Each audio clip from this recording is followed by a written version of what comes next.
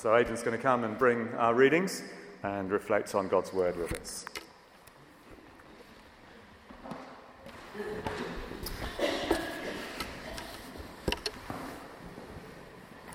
So our Old Testament reading is from Genesis 44 to 45. It's a bit scattered in the lectionary, but we're starting at verse 18. Then Judah went up to him and said, "Please, my lord, let your servant speak a word to my lord. Do not be angry with your servant, though you are equal to Pharaoh himself." My lord asked his servants, "Do you have a father or a brother?" And we answered, "We have an aged father, and there is a young son born to him in his old age. His brother is dead, and he is the only one of his mother's sons left, and his father loves him." Then you said to your servants, "Bring him down to me, so I can see him for myself." And we said to my lord, "The boy cannot leave his father. If he leaves him, his father will die." But you told your servants, "Unless your youngest brother comes down with you, you will not see my face again." When we went back to your servant, my father, we told him what my lord had said. Then our father said, "Go back and buy a little more food." But we said, "We cannot go down. Only if our youngest brother is with us, we will go. We cannot see the man's face unless our youngest brother is with us." Your servant, my father, said to us, "You know that my wife bore me 2 sons. One of them went away from me, and I said, 'He has surely been torn to pieces,' and I have not seen him since. If you take this one from me too, and harm comes to him, you will bring my grey head down to the grave in misery." And skipping ahead to chapter 45, where Joseph reveals himself. Then Joseph could no longer control himself before all his attendants, and he cried out, "Make everyone leave my presence." So there was no one with Joseph when he made himself known to his brothers. And he wept so loudly that the Egyptians heard him, and Pharaoh's household heard about it. Joseph said to his brothers, "I am Joseph. Is my father still living?" But his brothers were not able to answer him because they were terrified at his presence. Then Joseph said to his brothers, "Come close to me." When they had done so, he said, "I am your brother Joseph, the one you sold into Egypt. And now, do not be distressed, and do not be angry with yourselves for selling me here, because it was to save lives that God sent me ahead of you." This is the word of the Lord.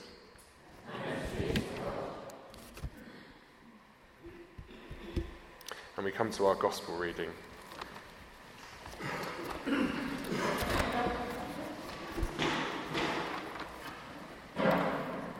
Our gospel reading is from Matthew 10, verses 7 to 15. Hear the gospel of our Lord according to Matthew. Glory to you, O Lord.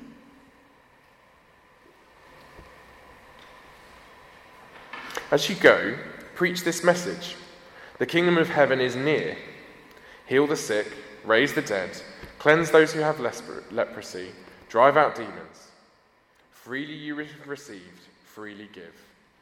Do not take along any gold or silver or copper in your belts. Take no bag for the journey, or an extra tunic, or sandals, or a staff, for workers are worth their keep. Whatever town or village you enter, search for some worthy person there, and stay at their house until you leave.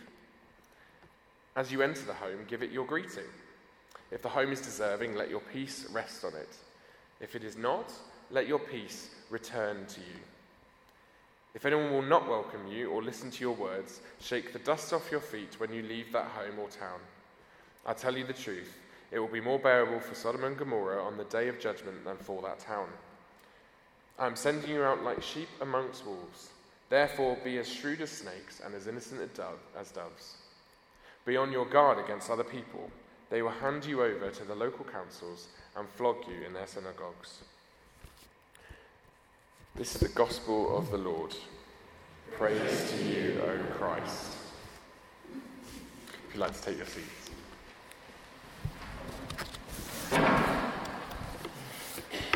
So good morning. Let me add my welcome to you this morning. If I haven't met you before, my name is Aidan, and I'm the new curate here. If I have met you before, then I'm really sorry for if and when I forget your name. I'm really bad at it. please give me some forgiveness and grace. I'll get there eventually. This morning, I'd like us to think about our readings from Genesis 44 to 45. And later, I'll come to the appointed psalm for the day as well, which is Psalm 105. It might be helpful to have them in front of you if you've got a Bible. If not, I'll hopefully keep us in line where we're going. Now, the Gospel reading is that reading we just had from Matthew, which for those of you who are around on Sunday night, is very similar to the passage from Luke that Gary preached to us from. And I thought he did a phenomenal job talking about God sending us, God calling us. And I thought it was really brilliant. So I'm going to leave that in your minds. If you were there, great. If you weren't there, chat to someone who was, because I found it quite powerful. So as we consider this story of Joseph, I would like us to encourage us to remember that God is with us, because sometimes I think that's easy to forget.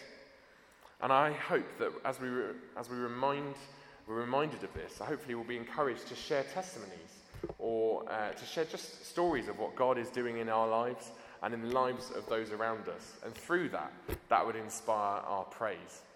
But before we do anything else, should we pray together? Father God, thank you that you are with us this morning.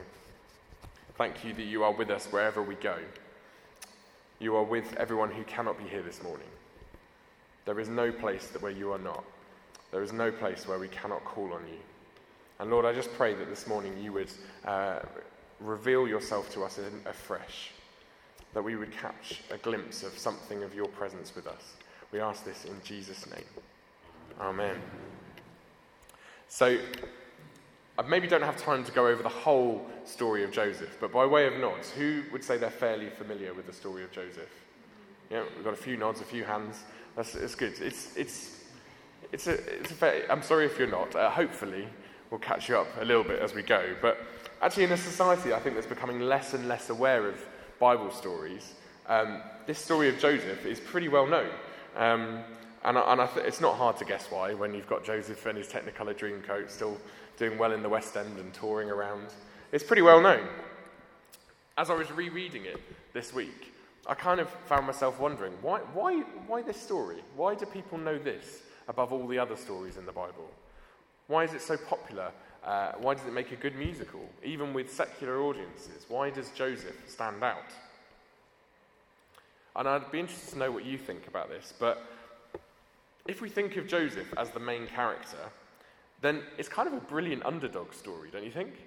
You've got this fascinating story that chronicles a journey of an arrogant man being betrayed by his jealous brothers. He's sold into slavery. Eventually he's thrown into prison and really hits rock bottom before he finds redemption and ends up as the governor of Egypt. He's second only to the Pharaoh.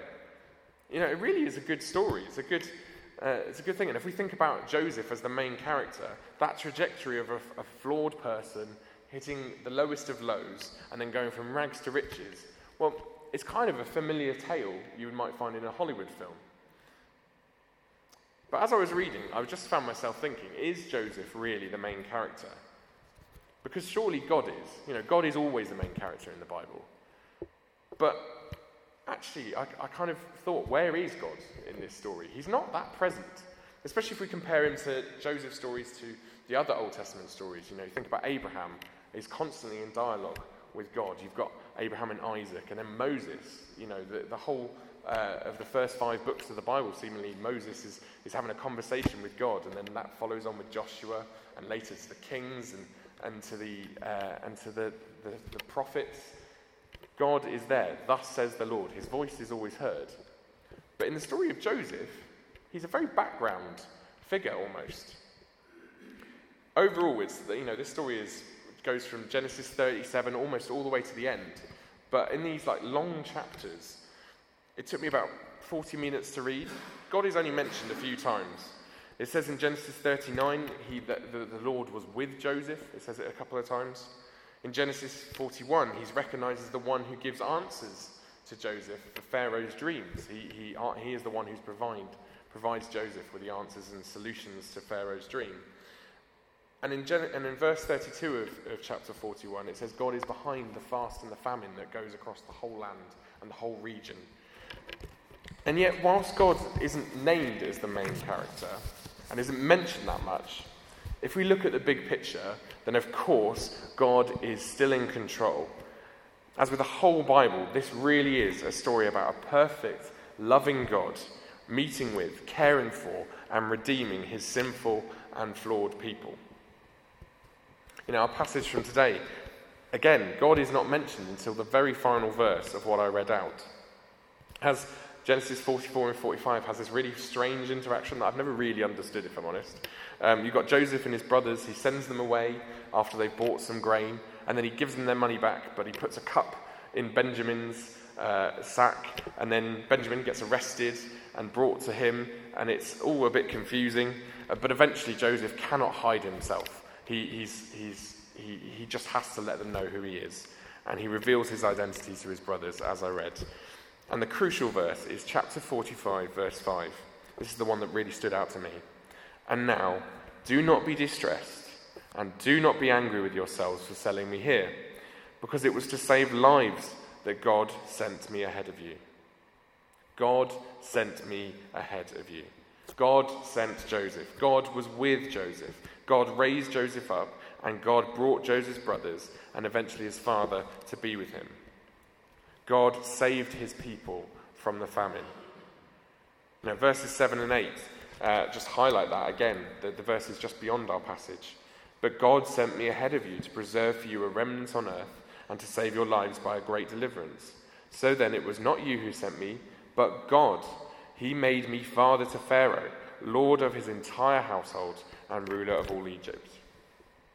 No matter how much Andrew Lloyd Webber might take God out of Joseph's story in his musical, you cannot take God out of this Genesis account. It might be subtle. It may seem like he's gone unnoticed.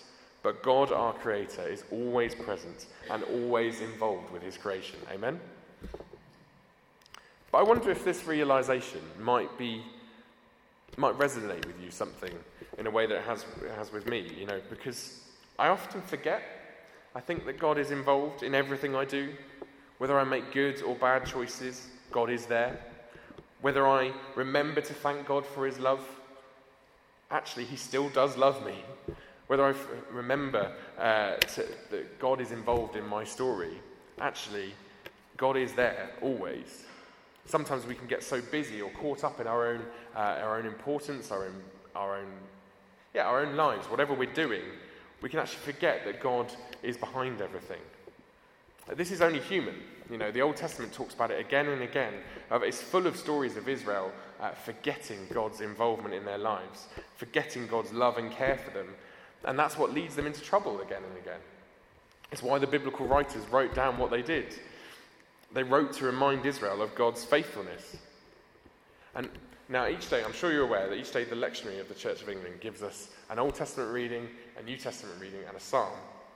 And I'll be honest, there's lots of times where I read them and I go, why? Why that psalm? That doesn't match up with what you're doing. But today is a really good day because they've really got it right. Psalm 105, verses 16 to 22 is our psalm for the day.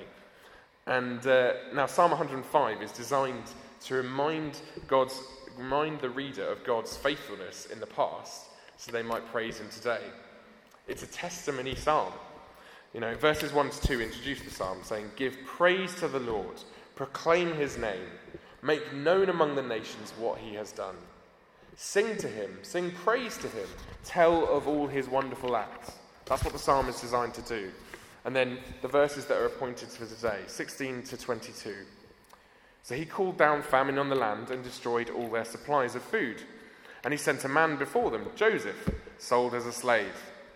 They bruised his feet with shackles, his neck was put in irons, till what he foretold came to pass. To the word of the Lord proved him true. The king sent and released him. The ruler of the people set him free. He made him a master of his household, ruler over all he possessed, to instruct his princes as he pleased, and to teach his elders wisdom." Fairly familiar from today. The story of Joseph is recalled to Israel to help them praise God. The psalm also recalls God's faithfulness with Abraham, and it finishes with one word in Hebrew, which NIV versions translate as praise the Lord, but it's a word we are all familiar with, hallelujah. Hallelujah, praise the Lord. So remember God's faithfulness, and let that memory, that testimony, lead you into praise. Because I feel that's what God is encouraging us to do through this passage. It's so simple, and yet so often and we all probably forget to do it. Even in church we can forget this.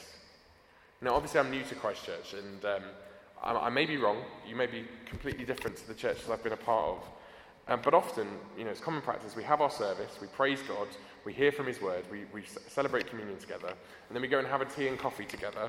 And actually the main focus of that is to have a natter, have a catch up, find out what's going on in each other's lives. Does that sound familiar, or am I completely wrong? It's not a bad thing. So I thoroughly encourage it. We really are great at community in churches. Kathy and I have really experienced that already at Christchurch with the support we've had over the last few weeks. People do care about one another, and that's why we ask, what's going on, what are you up to? But if things are tough, actually, in those moments, we can find out what's going on. We can offer support and practical service and love. And that is great. That is what churches are really good at. They are good at that kind of community. But how much do we take God beyond the service? How much could we benefit from sharing what God is doing in our lives? Perhaps over that tea and coffee, as well as being community, we can ask, goodness knows about the sermon, or we could ask about, what God is doing in our lives. Or we can pray for one another. What can we be praying for? What are you coming up against that actually we can be praying for? Even we can challenge one another to grow as disciples and share our faith more in our front lines and whatever we're doing. I had the pleasure of joining Diane and Gary at their home group, the youth home groups last week. And they start each session with this good news, bad news, God news thing, which I thought was a really nice formula. They just share, the young people share what's going on in their lives, their good news, their bad news, but also their God news. What is God doing in your life?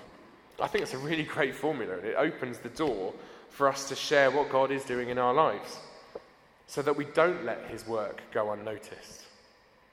Because whether we notice or not, God is at work. He's doing amazing things, so let's talk about him. Let's share what God is doing in the lives of us and in the lives of those around us. Because when we notice him and remember our perfectly loving, perfectly caring, perfectly good Father, all we end up doing is praising him. Hallelujah. Amen? Let's pray.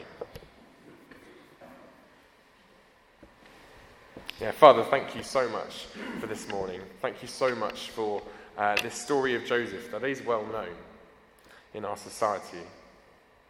Lord, I pray that actually through these words, these recounts of the story of your interaction with your people, that somehow we would know you today. We would find joy and praise for you today. And Lord, I pray that as we share our lives together, we would be encouraged to share of your goodness and what you've done for us, what you've done for those we care about, in the small, in the mundane, but also in the big. And through that, we would be encouraged to praise you more and more. Thank you that you are a good God. Amen.